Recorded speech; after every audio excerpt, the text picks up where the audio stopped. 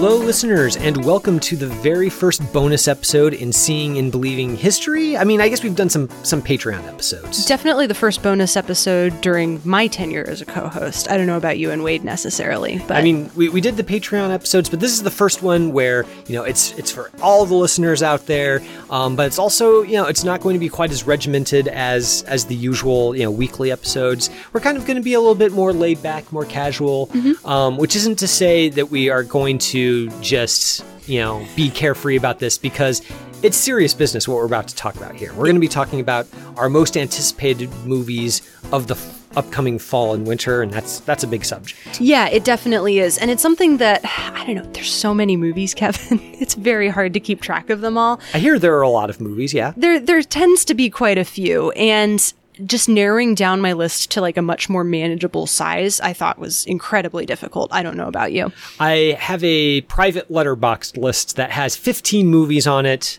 I wanted to include all of them. We're only doing our top 5. But yeah, winnowing it down to those 5 was tough. Yeah, I had to make some tough calls. Yeah, definitely. And I don't know, grain of salt, I guess. My most anticipated is probably going to be Jumping Around. I really, really, really wanted to get Avatar 2 onto this list, and I couldn't justify it, and maybe we can unpack that at another time. I mean, when you sent me your top 5, I was a little surprised that Avatar 2 wasn't on there, so I'm interested to, maybe when we get to our honorable mentions, because I'm sure it's on there, right? Yeah, it definitely is. Maybe we can hear a little bit more about that. But yeah, let's dive in. So, were there, before we do, were there any sort of things that rubrics that you imposed to sort of movies that made the cutoff? Like, how did they get onto the top 5? Was there anything you did to sort of like make those hard decisions? Am I unequivocally excited about it, and do I have any misgivings about that director's previous work? And if the answer is I'm excited about it and I have no misgivings about the director's previous work, it made the cut. There were a few other movies that I'm intrigued by, but I'm not entirely sure. It's been hit or miss with me for a few of these. So Sam Mendes' Empire of Light was one that I was intrigued by, but I don't really jive with him all the time necessarily. So that one didn't quite make the list. Yeah. Well, let's jump in then with your number 5. What did make your list? Like, what was the first one to make the cutoff? It's one that I don't know a ton about, so maybe misplaced faith, but I have faith in Damien Chazelle, and I have faith in his ability to tell a very good story. So I am interested in Babylon, which is a movie that, like, we really haven't heard a ton about, other than the runtime is ridiculously long and it's set in Hollywood in the 1920s during the transition from silent films to talkies. But Damien Chazelle, I think, is a very good storyteller and a very sensitive storyteller. And based on what he did with First Man alone, I'm sold. I'm interested. I'm curious about this one as well, not least because I want to see a movie about Hollywood that maybe there's a clue in that title, Babylon. You know, this is pre-Hays Code. You know, it's right kind of in the 20s. I'm looking forward to seeing us getting maybe kind of a Hollywood similar to the one in LA Confidential, where there's a little bit more of a seedy underbelly kind of thing going on. I don't know about it, but I'm interested. I have a sneaking suspicion that it has something to do with the book Hollywood Babylon, which was written by Kenneth Anger, which most of that book was debunked by Karina Longworth in one season of You Must Remember This, which is a great podcast, and if you're into Hollywood history at all, probably worth listening to. But at the same time, if Damien Chazelle is adapting Hollywood Babylon, I want in on that. That sounds very interesting. I mean, I remember the first time I saw Whiplash in the theater, I walked out of that movie theater on a high. Oh, yeah. It was just so propulsive, so stylish, so just everything about popped so well. So for him to really dig in deep on the glitz of old school Hollywood, that's a match made in heaven. Did La La Land work for you? I liked La La Land. Okay, I think it's kind of, I've cooled on it over time, but I still appreciate it, and I really like his visual sense in it. So I think that he can probably bring that same energy to Babylon. First Man kind of left me a little cold, so I'm hoping to see him bounce back a little bit from that one. Justice for First Man. I think that's my favorite movie of his. So, wow. Yeah, I adore First Man. We will have to talk about that another time for sure. Okay. I'm curious to know what your number 5 pick is. Okay, so when I was kind of windowing down my list, I came to, when I had to make the hard decisions, I was like, okay, which are the ones that I'm just, are the ones that are sort of like opening night, I'm there. I have to see it, or, when it first hits a streaming service, I have to watch it because I just can't wait to see what is done with this movie. And with this one, for my number 5, I don't know if it's going to be good. This is Noah Baumbach's adaptation of Don DeLillo's White Noise for Netflix. And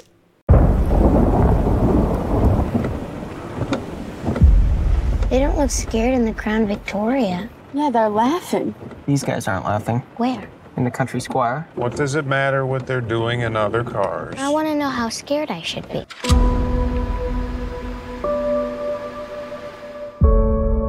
I honestly don't know if that's going to work. I love White Noise. I think it's a brilliant, brilliant novel. I don't know if it is going to work at all as a movie. I have faith in Noah Baumbach's abilities, however. I love Adam Driver. I love Greta Gerwig. I'm so glad to see her in front of the camera again. I think she's a really magnetic performer. I don't know if it's going to be good. It's definitely going to be interesting, though, because you can't make I can't imagine making an uninteresting movie out of White Noise. I can imagine making a bad one, but an uninteresting one, doubtful. The novel White Noise is a book that I need to add to my to-read list because I've never read it. So that's one that I feel like I want to catch up on that before this hits theaters. But I'm completely on board with the cast here. You said Adam Driver, Greta Gerwig.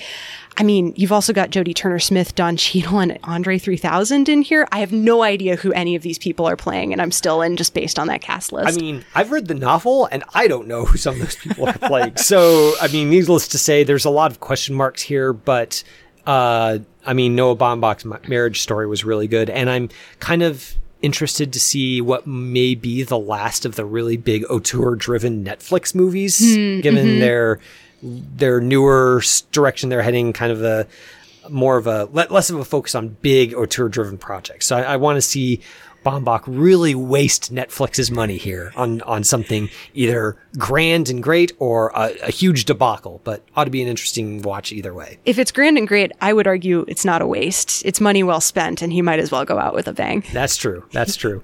So what do you got for your number 4? So number 4 is one called Don't Worry, Darling, directed by Olivia Wilde. I'm so sorry I forgot to tell you, but you're not feeling very well. And the only way to cure it is if we stay home all day and I tend to you and kiss you and cook for... Bye. Bang, bang! Security level, yellow. All residents safe and accounted for. Victory is safe and secure. Here you can live the life you deserve. We can all live the life.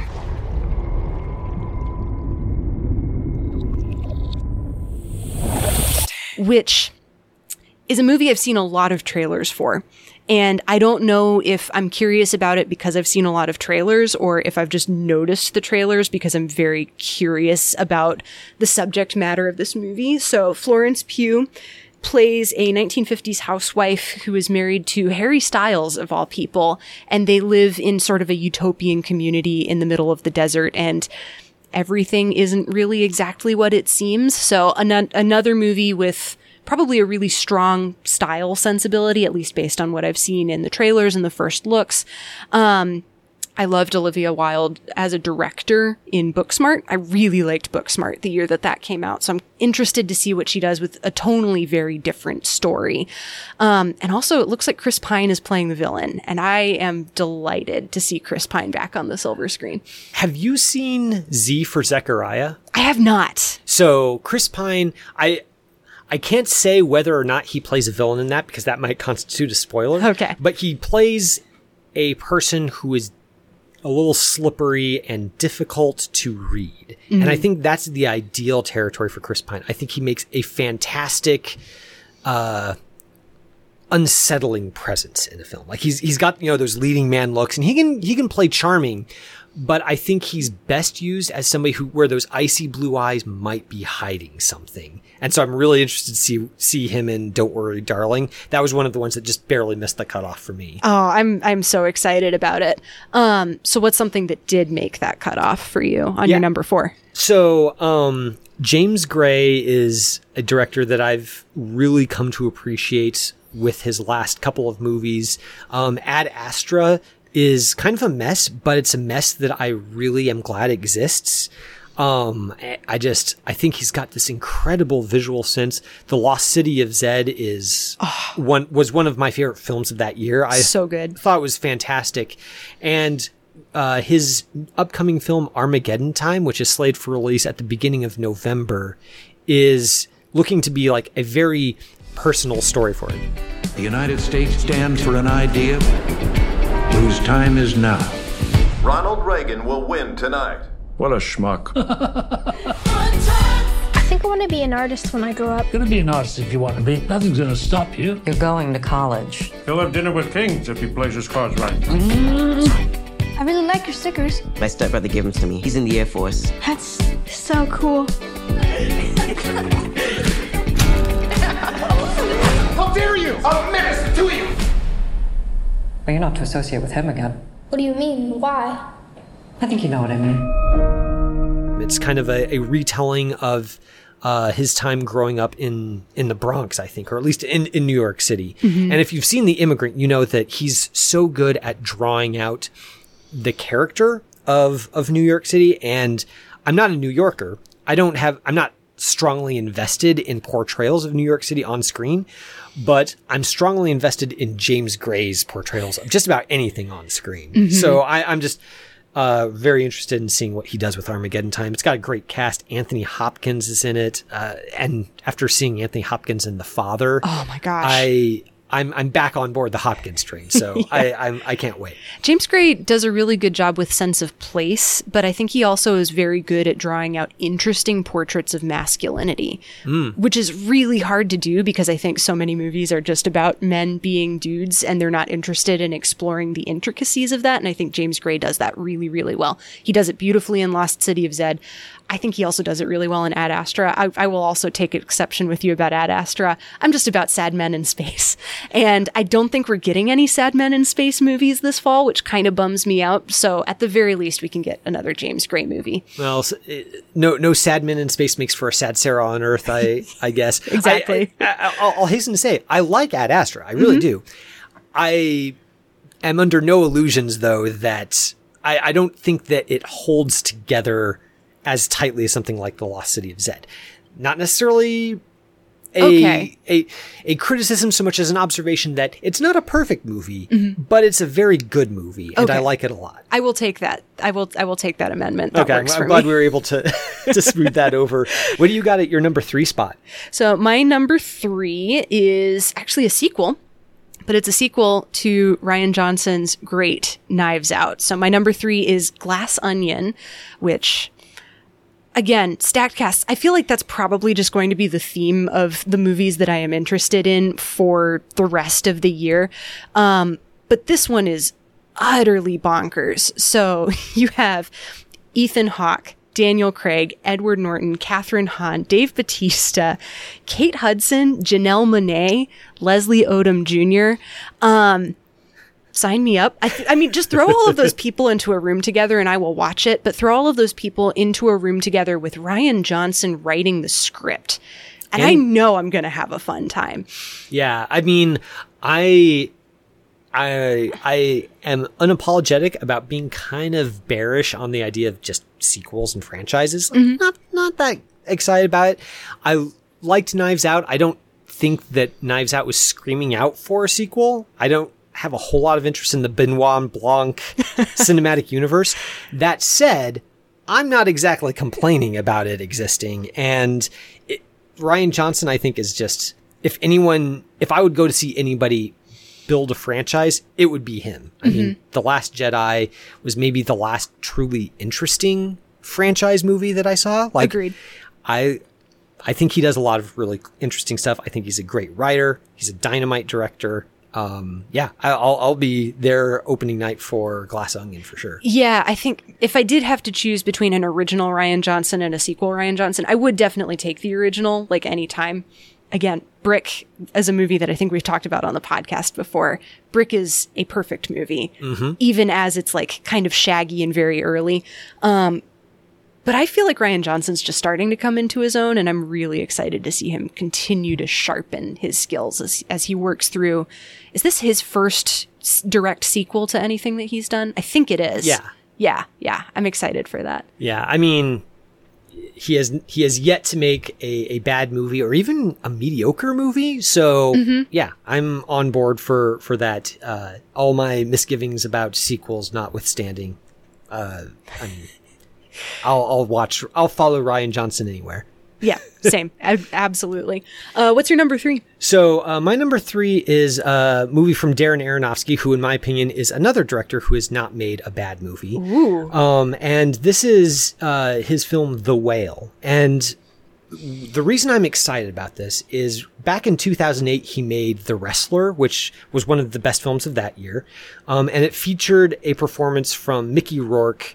He'd gone from being sort of this extremely, this rising star, very young, very good looking, very exciting actor, kind of a Brando thing going on. He was huge. And then it kind of went awry for him. And Aronofsky brought him back for The Wrestler. And it was just it was almost like a second star-making performance.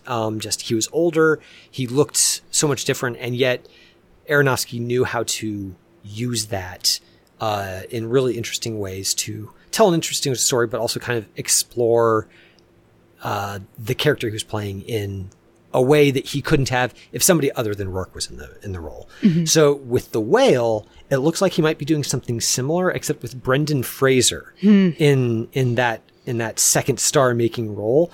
And I'm really interested in this. I think Fraser's really kind of entering a new, interesting new phase of his career as well. In No Sudden Moves with Steven Soderbergh, he played kind of a minor role in that and was very good in it. Loved him in that. And this is a film that's kind of about a very overweight man and kind of like essentially him coming to terms with his place in the world and what his life should look like going forward. And I don't know. I'm here for Aronofsky. I think he's a tremendous director. I'm here for Brendan Fraser. I think he's an underrated actor. And I'm really excited to see what they do together. I'm going to have to admit that I really didn't appreciate Brendan Fraser back when he was in his prime. And he was kind of an actor that I didn't really take very seriously until I sat down and rewatched The Mummy like a few years ago and realized just how great and charming he is in that.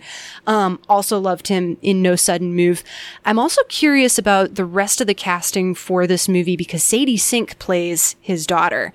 And Sadie Sink is one of the best things about a TV show that I don't particularly love, but that seems to be quite popular, and that's Stranger Things. Yeah, man. Sadie Sink, I think, is really let down by the writing in Stranger Things. I watched the season that she was in. I think it was the third season that she made her debut, or was it the second season? It was the second season. She's in the second, third, and fourth. Yeah. She was fine the second season. In the third season, I was like, why don't I like her? She's not giving a bad performance. I think it's just, I kind of just fell off the wagon with Stranger Things, but I'm interested to see her kind of develop her career and kind of move beyond that into much more interesting roles. And I mean, Aronofsky's a great director if you want to do something like that. Absolutely. Yeah. Cause it feels like she's been kind of stuck in the Netflix mold because she did, it'll be good to see her kind of break out of the Netflix mold too, because she did Fear Street, the trilogy for Netflix as well. But I honestly haven't seen her in anything else, I don't think. Here's also where I make an admission. The only Darren Aronofsky movie I have seen is Mother. Whoa. Yeah. Oh, man. Which I loved. Like, I genuinely loved Mother. And I know that that's a very divisive movie, but I was on board with it. I have been told forever that I would love The Fountain. I think I have a decent amount of that film's score on my writing playlist, and I just haven't gotten around to watching it. I think you'll really like Aronofsky's other movies. He's a director that just takes really big swings. I mean, you saw Mother, you know. Oh, yeah. All of his movies kind of are similar in their ambition and just their willingness to take risks. And he he makes it work in all of them. I think you'll like The Wrestler, especially given your love of Bruce Springsteen. Bruce Springsteen has a great original song that was written for that film.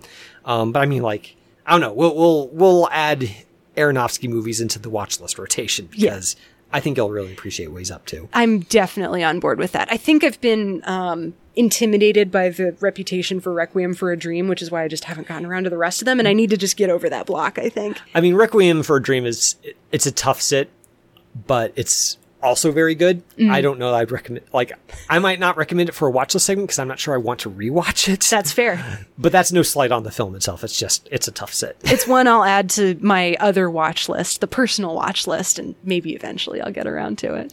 What do you got for your number 2? So my number 2 is one that may actually come out right around the same time that this episode drops. But it is Honk for Jesus, Save Your Soul. I just want to clarify some things before we get started.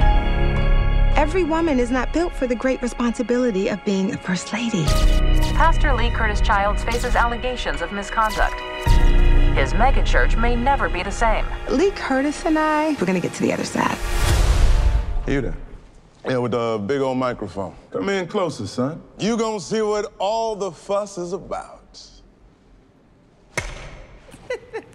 Showtime. What's up? Fresh is our turn, baby. Lee Curtis is a talent, a star. Oh, boy. We can edit around that, right? This is gonna chronicle the ultimate comeback. I'm Rocky up in this fight. Rocky didn't win. But he did win in Rocky 2. Lord, baby, how many times I gotta tell you, get past the first movie? That was all set up. He is just so wrong. He needs someone to harness it all. Oh, bless your heart. I'm sure plenty of the old congregation will come right on back through good old Wanda the Greater Pat's door. You have a blessed one. Oh, my goodness. And you have a blessed... Which is a movie about the first lady and pastor of a Southern Baptist megachurch trying to crawl their way out of a scandal. And I was sold on this movie the moment that I saw who the first lady was played by, and it's Regina Hall.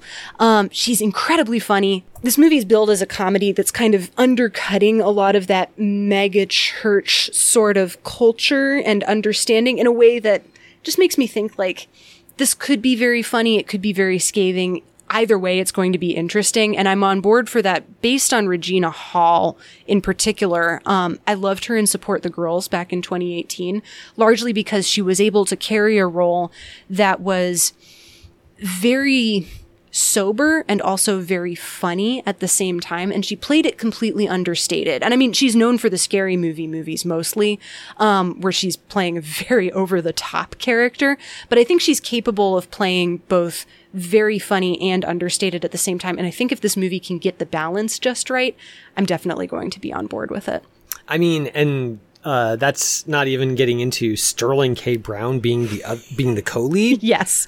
I love Sterling K. Brown. I think he's just been tremendous in literally everything I've seen him in.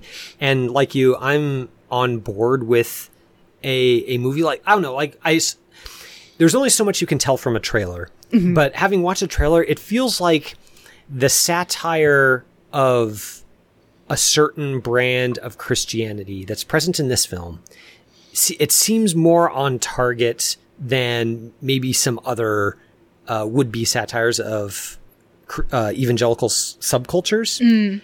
And I don't know, it seems like it speaks the language a little bit more fluently than some of these other ones. And so I'm really curious about to see if the promise of the trailer is held up by the movie as a whole. There's a very good exchange in the trailer where two characters exchange bless your hearts, and Regina Hall's character misses the cue just a little bit, and she says it a little bit too late. And I think at that moment I was completely sold, because I knew that this movie understood what bless your heart actually means, and then also what happens if you don't get it to land quite properly. So very much looking forward to that movie. Kevin, what's your number 2?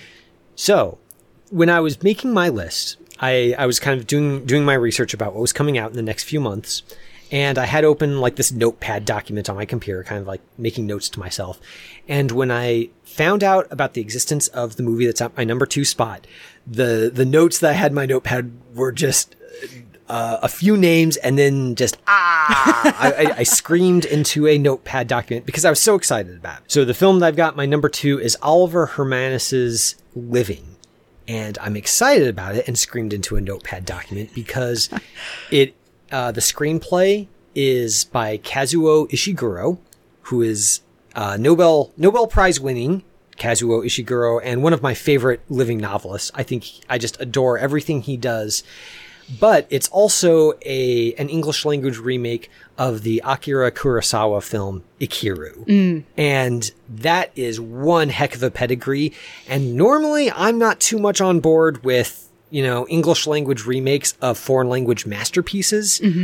I'm making an exception for this one just because I have that much faith in Ishiguro and also in Bill Nighy, who is playing the role that Takashi Shimura originated in Ikiru. I mean, I think Nighy's, again, he's a great actor. Lots of people know he's a great actor. I don't know that the full measure of his greatness is appreciated enough, and I'm really excited to see him in this story. Sounds like you're excited for him to get like a showcase that he definitely deserves. I feel like if I were asked to make a movie in a lab that would appeal to Kevin, it would have to be a Kurosawa remake written by Kazuo Ishiguro. So I'm so delighted that this is on your list. I feel like I would have been disappointed if it wasn't. Am I making this up, or is this also a musical, or does it have musical elements? I am purposely not reading too much about it because I really want to go. I don't want to go into it with too many expectations because it's already got sky high expectations for me, as you can probably tell. But I'm so interested on what they're doing with this story to differentiate it from what is arguably one of the greatest Japanese movies ever made. It's a lot. And I'm really excited to see what happens. I think I read somewhere that someone said once that Kazuo Ishiguro is one of the English language's foremost poets of loss. And I can't imagine a better person trying to adapt a masterpiece like Ikiru than that. So we'll see how it goes. I'm super excited to see it. And we're going to have to add another movie to the watch list because I have never seen Ikiru either. We may have to pair Living and Ikiru and then just really bum everybody out come Christmas time. I mean, we'll see. You're definitely going to be watching Ikiru at some point during your tenure as co-host. It's definitely going to need to happen. Absolutely. So we've counted down all the way to number 1. What is your number 1 most anticipated movie that's coming out in the next few months? It's Decision to Leave by Park Chan-wook, which is technically already out because it's been out in South Korea since May, I think, but it's coming out October 14th of this year here in the United States. And it's about a detective investigating a man's death, who meets that man's wife and then falls in love with her. And I'm very curious to see how director Park is going to walk that balance of sort of thriller and romance. It looks a little, I don't know, almost woozy in places, I think, in the trailer, but not in a woozy of I've lost control of the situation. It's a woozy of this character has lost control of the situation. And I think that that's a very important distinction. I'm really curious about this one. I don't know much else about it other than the trailer, which I literally just watched today, and that synopsis. But it sounds like a fascinating story. It sounds like a story that's told in a way that I probably have never seen before, and I'm interested in that for sure. Park Chan-wook is one of those directors that this was my number 6, and it was so hard for me to not include it on my top 5 list because I love his films, and I think woozy is a really interesting and apt descriptor for his films because it does feel like his characters. I just think about the way I felt watching Old Boy for the first time, or the way that The Handmaiden kept pulling the rug out from under me over and over and over again, and just thinking about the weird sense of propulsive disorientation, like where the movie is barreling towards something crazy and horrible and unimaginable, and yet you're enjoying every minute of it because Park Chan-wook's stylistic command is so sure. Like he's such an assured director. And I'm really excited I'm always excited to see any new movie from him. But I'm excited to see this premise kind of do the same thing to me again. Definitely. Whatever it is. Yeah, I'm no expert on South Korean cinema, but what little I know about it is that the masters are very good at switching genre at the drop of a hat. And so I'm very excited to watch a master do that between two very different genres, thriller and romance. And if he can pull this off, I don't know, I'll be a fan for life. Yeah. Well, I'm looking forward to that one as well.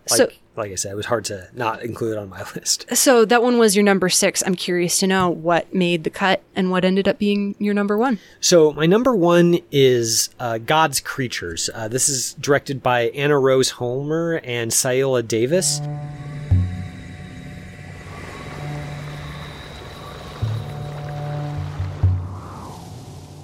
The wind the past few weeks, keeping me awake every night. The thunder of paths getting in. Suppose every house around here has the same ghosts.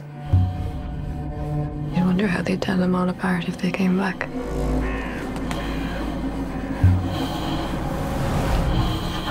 Mom?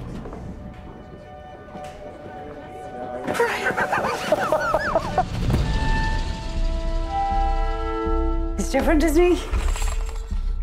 Own entrance house. Do you reckon? Mother knows. It's exactly like it was back in the day. So long ago, I wouldn't get hung up on it if I were you. Try to leave a place, only to find it following you. And they've worked together before. They were screenwriting partners on Holmer's previous film, The Fits. Great movie. One of my favorites of 2015. I think it's absolutely tremendous and kind of one of those bolt from the blue movies. Like, where has this director been? Like, it seemed, at least to me, to come out of nowhere.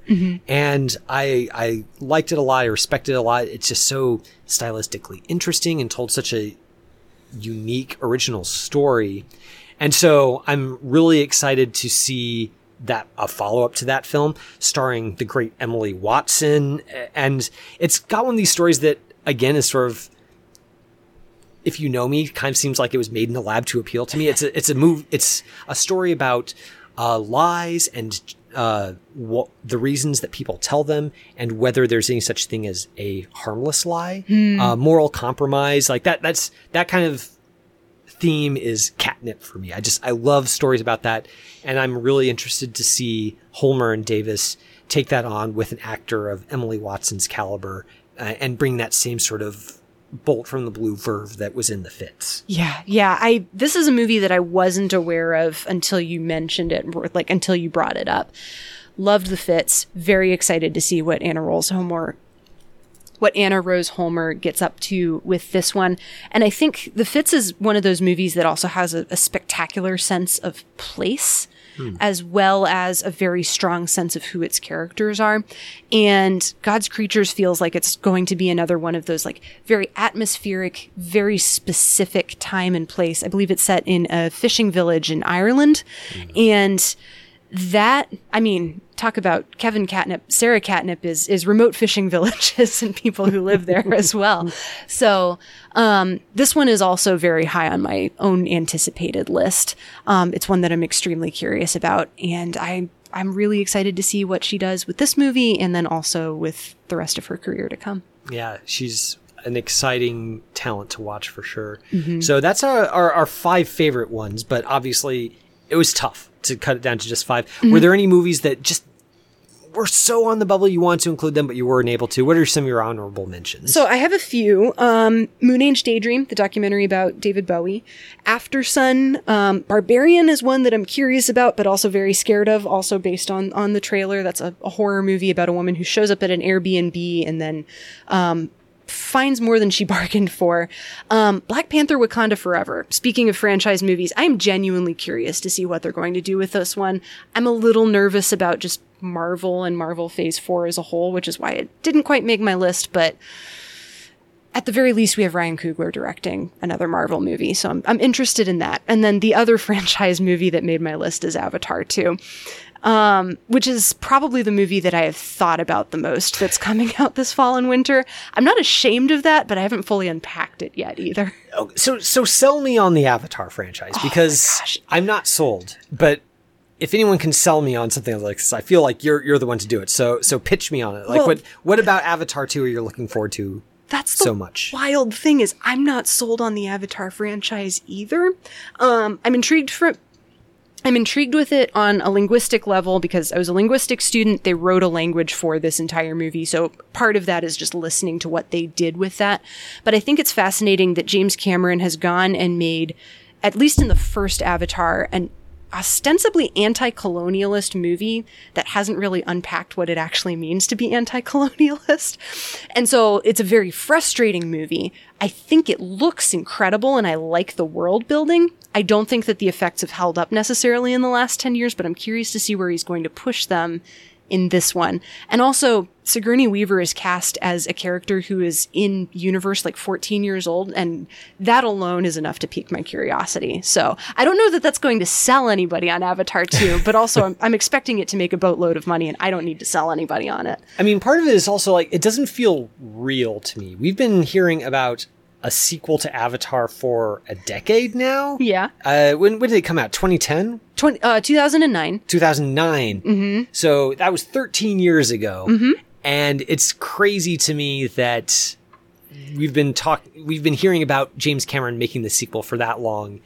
I mean, so much has changed in those 13 years. To be perfectly fair, the original Avatar was announced in 1993, and then it took him that long to develop the technology to be able to make it too. So the man is okay with an extended timeline, I think. I mean, and I'll also say this, that James Cameron is one of those directors, like, I kind of take him for granted, and then I watch a movie that kind of tries to do what James Cameron does so effortlessly and just falls on its face trying to do it. And I remember he's actually really good at what he does. So maybe I should give it the benefit of the doubt. Excellent. I will see you at the theater for Avatar 2. What about you? Are there any movies that didn't quite make the cut that you were hoping to at least give honorable mention to? Yeah, well, we already talked about Decision to Leave and Glass Onion. Mm-hmm. I'm really interested in Martin McDonagh's The Banshees of Inisherin. Ooh. So I love In Bruges. I think it's just a tremendous, tremendous movie. Colin Farrell and Brendan Gleeson reunite for The Banshees of Inisherin, so that's one big reason. Mm-hmm. I'm also excited because it sees McDonagh returning to his native Ireland. And, 3 Billboards Outside Billings, Missouri has maybe justly gotten a lot of flack for the way it approached social issues. But I think a lot of... Sorry. Ebbings, Missouri. Oh, did I? I said Billings, Missouri. Okay, yeah. Let me back up. So his film 3 Billboards Outside Ebbings, Missouri came in for some justified criticism about the way it engaged with social issues. And I think part of that is McDonagh's not American. Mm-hmm. And he kind of was coming into maybe a milieu that he didn't fully understand. So I'm excited to see him go into, go back to his native Ireland and kind of like be in a setting that is much more comfortable with, I guess. Because I think In Bruges shows that he is a dynamite writer and director when he's firing on all cylinders. So In Bruges, another movie I have not seen. 3 Billboards was one where I walked out of the theater feeling really good about it. Mm-hmm. And then the more criticisms I heard of it, the more I was like, yeah, no, maybe not. So I definitely got swayed by other people's reads of that movie. That wasn't one where I came away feeling bad about it. But the more I think about it, the more of a bad taste I have about it. I mean, I think maybe some of the criticisms of it were harsher than necessary, but I think that there are some fair criticisms to be made of it, and I think a lot of it was a function of McDonagh just not really fully understanding a lot of the issues that the film was purporting to grapple with. So we'll see how The Banshees of Inisherin does. Interested, obviously, in The Fabelmans, because when there's a new Spielberg movie, you're interested in it. Yes. He's entering the 5th decade of his career now. That's crazy to think about. And The Fabelmans kind of looks like it might be his The Irishman, which is, an extremely personal late career film from one of America's foremost filmmaking talents. returns to one of the themes that has recurred again and again over the course of his career. With Scorsese, it was obviously gangster tropes. With Spielberg, it's family drama and difficulties. So I'm really curious to just see him dig into that. And then Sarah Polley is a director that I feel like she should be making more films than she gets to make. But she's coming back this fall with Women Talking. It's a story about a Mennonite community that's having to grapple with sexual abuse issues. And it primarily consists of a bunch of women in that community up in a hayloft in a barn, I believe, just talking, as the title suggests.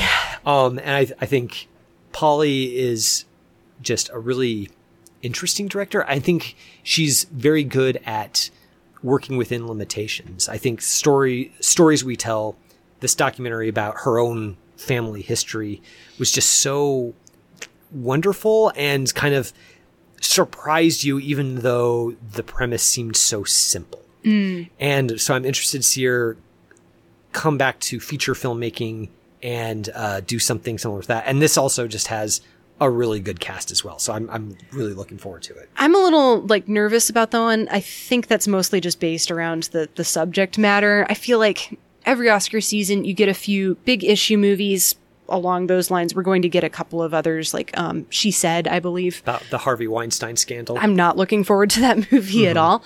I do think that Sarah Polley has the chops to make a good movie and a good piece of art out of something like this. So I am cautiously optimistic about it, but I don't know. There's a series of movies that tend to come out around fall, winter, Christmas time in a bid for an Oscar, and usually it's a big issue movie like this, and then there's also usually an Alzheimer's story and a war story, and I don't look forward to any of those three necessarily. So this is one where I'll watch it, but I'm a little nervous about it. Yeah, another tough sit maybe. Well, that is our first bonus episode on the books. We're really excited, obviously, about all these movies, but we're also interested to know what you listeners, what you're looking forward to over the next few months. Like we said, there are a lot of movies coming out. We weren't able to talk about anywhere close to all of them. And so I'm really curious to know if there's any that we missed, any that we aren't quite giving the due that you feel we should be giving it. Definitely let us sound off over email or on Twitter. Let us have it. We can take it. And we're really interested to hear your thoughts. Yeah. Tell Kevin that he should have put Avatar 2 at the top of his list, because that is really where it should be on all of ours, I think. Telling Kevin that he's wrong about something is a time-honored, time-treasured seeing and believing pastime. So I hope you'll take advantage of the opportunity here. But that'll do it for this week's episode. Seeing and Believing is brought to you by the Christ of Pop Culture Podcast Network. Our producer is Jonathan Clausen, who every week helps us to search for the sacred on screen. I'm your host, Kevin McLenithan. I'm your co-host, Sarah Welch Larson. And thank you for listening to this bonus episode of Seeing and Believing. You have been listening to Seeing and Believing, an official production of the Christ and Pop Culture Podcast Network. Please rate and review the show in iTunes, and check out our other shows at christandpopculture.com/network. Theme music by Alexander Osborne and Lindsay Miz, used under Creative Commons License 3.0.